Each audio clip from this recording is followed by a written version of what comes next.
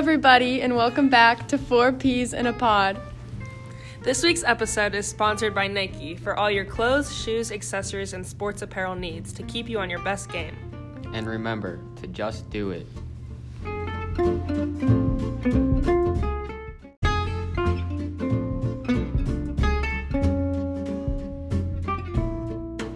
This week, we read the book The Devil in the White City by Erik Larson. It was talking about the murders by H.H. Holmes in Chicago during the World's Fair creation. And I really enjoyed the book because it talked about how the fair was created and like the architecture that went into it. And it also showed that you don't really know who people are. Like Holmes seemed like a good guy until he was a murderer. Oh, it's my turn. All right, yeah. I thought the book was a little bit boring sometimes, like when they talked about the architecture stuff, but I think the serial killer parts were pretty interesting, especially how Holmes created, like, his own hotel with secret passages and stuff. It was pretty creepy. Yeah, I thought it was very interesting how Holmes went about creating all his different businesses, aliases, and He didn't get caught. disguising his murders. Yeah. At some points, I really enjoyed the book, and at others, I thought it was moving kind of slow, but the interesting parts were really fun to read, and I enjoyed learning about the murders, and also the confession part was really interesting, and the architecture was cool to learn about, too. Yeah, like it was the two main architects that Yeah. it talked about a lot. And, like, the two, like, different, like, type of people in this book, I thought that was, like, cool, like, the murderer and the architect. And the part how they had to make something that would rival Eiffel Tower, Yeah. something unique, and they came up with the Ferris wheel. Yeah, and like the fair attracted so many people, and it was like a really like big thing for them, and it was super exciting for everyone like back then, because it was like something that had never been done before, like that like huge fair and everything. So And then it brought like more people to stay at Holmes Hotel, which kind of and he only allowed women in, which was weird. Yeah. But he's a weird dude. And he married 3 women at the same time. Yeah, and he killed each one, and nobody suspected him. Yeah. And all the corpses he donated to the medical field.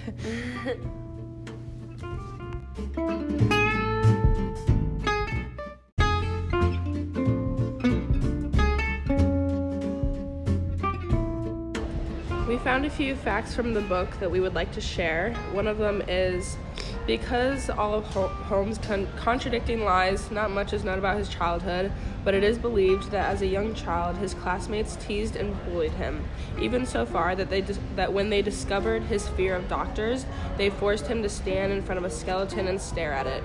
Holmes later said that it was experiences like this that exercised him about his fear of death and may have led to his fascination. So, like, people in his childhood kind of pushed him to that lifestyle, is what he was kind of admitting to, that if he hadn't have went through, like, traumatic experiences like that, maybe he wouldn't have turned out how he did. Yeah. And more about his childhood, it's just more how he reacted to it, because it says he was born into a privileged childhood and an affluent family, so he was unusually smart as a kid, so that doesn't mean, I just don't think that gives him reason, even if he was bullied, to be a serial killer. Yeah. And he was born with the name Herman Webster Mudgett, and it was later in his life that he took the name H.H. Holmes. And he was believed to be America's first serial killer, and he was also referred to as the Beast of Chicago, and is believed to have killed somewhere between 20 to 200 people. So it's a big range. Yeah, that's huge. Nobody really knows the exact number. Yeah, he confessed to only 27 murders, only 9 could be confirmed, and some of the people he claimed to have murdered were still alive, though it could be up to as many as 200, which is insane. Yeah. Also, just a little like fun thing, if you guys want to read the book and if you like it, Hulu is actually making a series based on the book The Devil in the White City, so that'll be out pretty soon and fun. Leonardo Should DiCaprio. be fun to watch. Oh yeah, really, with Leonardo DiCaprio? Yeah. Ooh. Oh wow, that's a perk. And when Holmes died, he asked to be buried 10 feet under, and he asked to be cased in concrete because he didn't want grave robbers to exhume and dissect his body. And despite this being an odd request, it was granted after he died. Wow, that's weird. before he died, the newspapers paid him $7,500, which is about $215,000 today, to tell his story, but they didn't get quite what they bargained for because he gave a number of contradictory accounts, lies, which ultimately discredited him. Yeah. And then in the book, the author's purpose was just to inform, not persuade.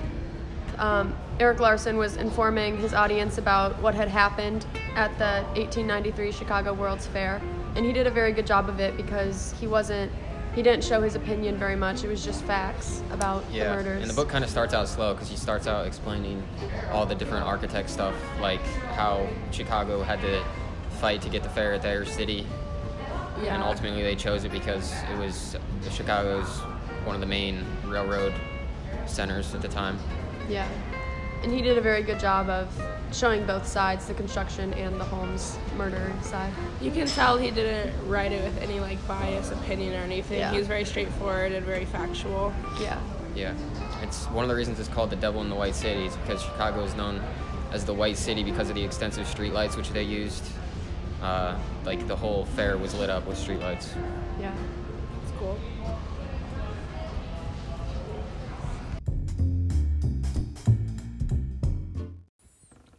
My favorite quote from The Devil in the White City is, "It was so easy to disappear, so easy to deny knowledge, so very easy in the smoke and dim to mask that something dark had taken root.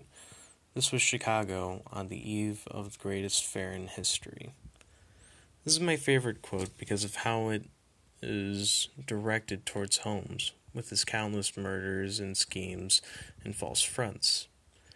It goes in hand with how he was able to fool all those around him with all his elaborate lies, and all the while he was committing his atrocities.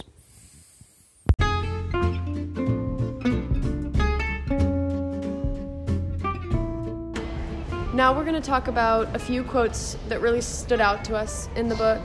On page 102, it says, "There were too many disappearances in all parts of the city to investigate properly, and too many forces impeding the detection of patterns." And this really shows that there were so many, disappearances were such a common occurrence in Chicago that although Holmes killed many people, he was able to fly under the radar because the disappearances of his murders just blended in with all the other murders. I have another quote, and it's from Holmes. It says, "I was born with the devil in me. I could not help the fact that I was a murderer." This was a quote actually from his confession at the end of the book, but they placed it at the beginning of the book, which I thought was a smart thing to do because it kind of set the tone for the rest of the book. It also showed how little remorse he had for the crimes that he was committing, and he just accepted the fact that he couldn't help it, that he was a murderer. But yeah, that was cool. The quote I had was, "With demand outpacing supply, doctors established a custom of graciously and discreetly accepting any offered cadaver," which is pretty crazy because in the late 1800s, Holmes would actually kill people and then sell the skeletons for money. Yeah, that's weird. Creepy. There was another quote on page 92 that says, "Holmes' absences from Wilmette lengthened once again, although at regular intervals he sent Myrta and his daughter enough money to keep them comfortable. He even insured the girl's life, since children, after all, were such fragile things and could be taken from the world in a heartbeat." This was during one of his marriages to his wife Myrta at the time, and he actually had a daughter with her, and this was just saying that his visits to them were becoming sparse, and he was still sending them money, but he didn't see them as often as he usually did, which is showing that he was not didn't care about them very much. Yeah. Another quote that I have is, "Holmes was testing his power to bend the lives of people." This makes a lot of sense because the book explains how intriguing Holmes was to many people. He was a very attractive, personable person and was able to gain others' trust easily. But soon enough, he would always turn his back on them, and he continued to push his limits with everyone around him, with the things that he was doing and the things he was lying about. Yeah. It just really shows how he was as a person. Yeah. Now to talk about a couple of these interesting stories because there's some wacky stuff in his life. When one of his lady friends disappeared, as they often did, and no witnesses recalled seeing her after Christmas Eve because he took her and the daughter on Christmas Eve in 1891. And the author, Larson, writes that this was not precisely accurate because others did see Julia again, although by then no one, not even her own family back in Iowa, could have been expected to recognize her. Yeah. Wow. And I actually have a quote from while he was killing one of his wife's sisters. On page 296, it says, "He had to concentrate to hear the sobs from within. The airtight fittings, the iron walls, and the mineral wool insulation deadened most of the sound, but he found with experience that if he listened at the gas pipe, he heard everything much more clearly." And this just shows, like, the amount of work that went into building his hotel. Yeah. And, the gas room where he killed everybody. What I read, it said his bedroom had controls that he could fill the rooms with gas. Yeah. And the basement also contained a lab with equipment for his dissections. Yeah, and this was him again killing one of his wife's sisters named Anna.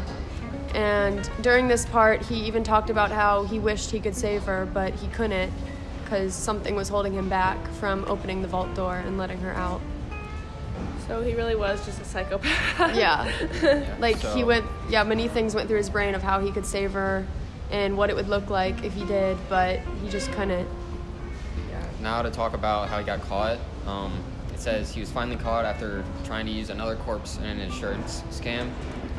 And he confessed, like we said earlier, I was born with the devil in me. I could not help the fact that I was a murderer no more than a poet can help the inspiration to sing. Yeah, and there's actually a video, although it talks about it at the end of the book, it doesn't really go into much detail, but there's a video from BuzzFeed on YouTube that we watched that shows how, like, it goes into major detail on how he was caught. And one of them was that somebody noticed that his wife and his children were missing, and he thought Holmes did it. So he had detectives search Holmes's house, and they found the bones of one of his children. And then in his hotel, they found more remains of his missing family. So that really showed that Holmes killed him. Yeah.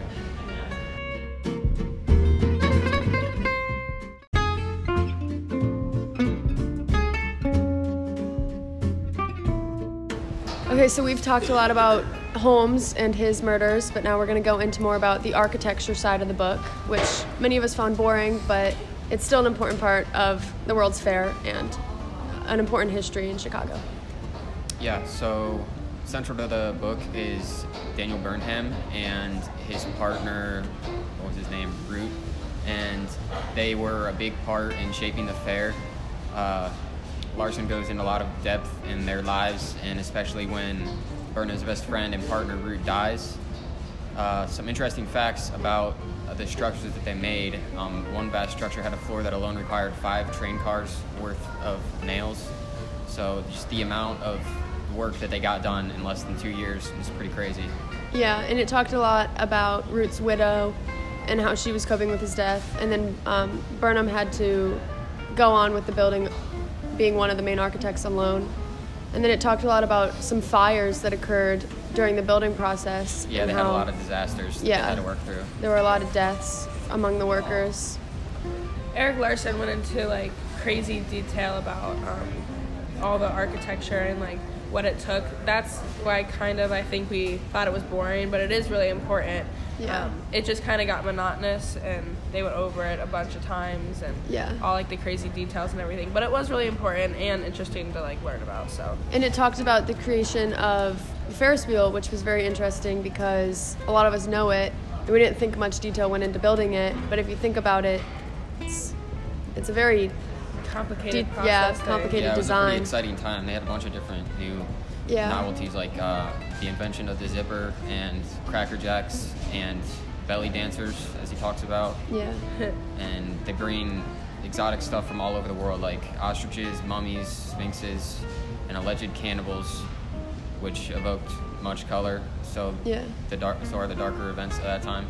Yeah, and the fair really, we don't think about it much, but it was a staple in modern fairs that are still around today. It was huge. It said, I don't have the exact numbers, but it said that there was like a certain amount of people in the world, and like more than half the people in the world like traveled to come to it. Like, it was a huge attraction. Yeah. So many people came to it, and it was like a really big deal, and it was just an awesome thing for everyone like back then during that time, because there was nothing really like it before. Yeah, it was a big thing, and a lot of people really enjoyed going there with their families.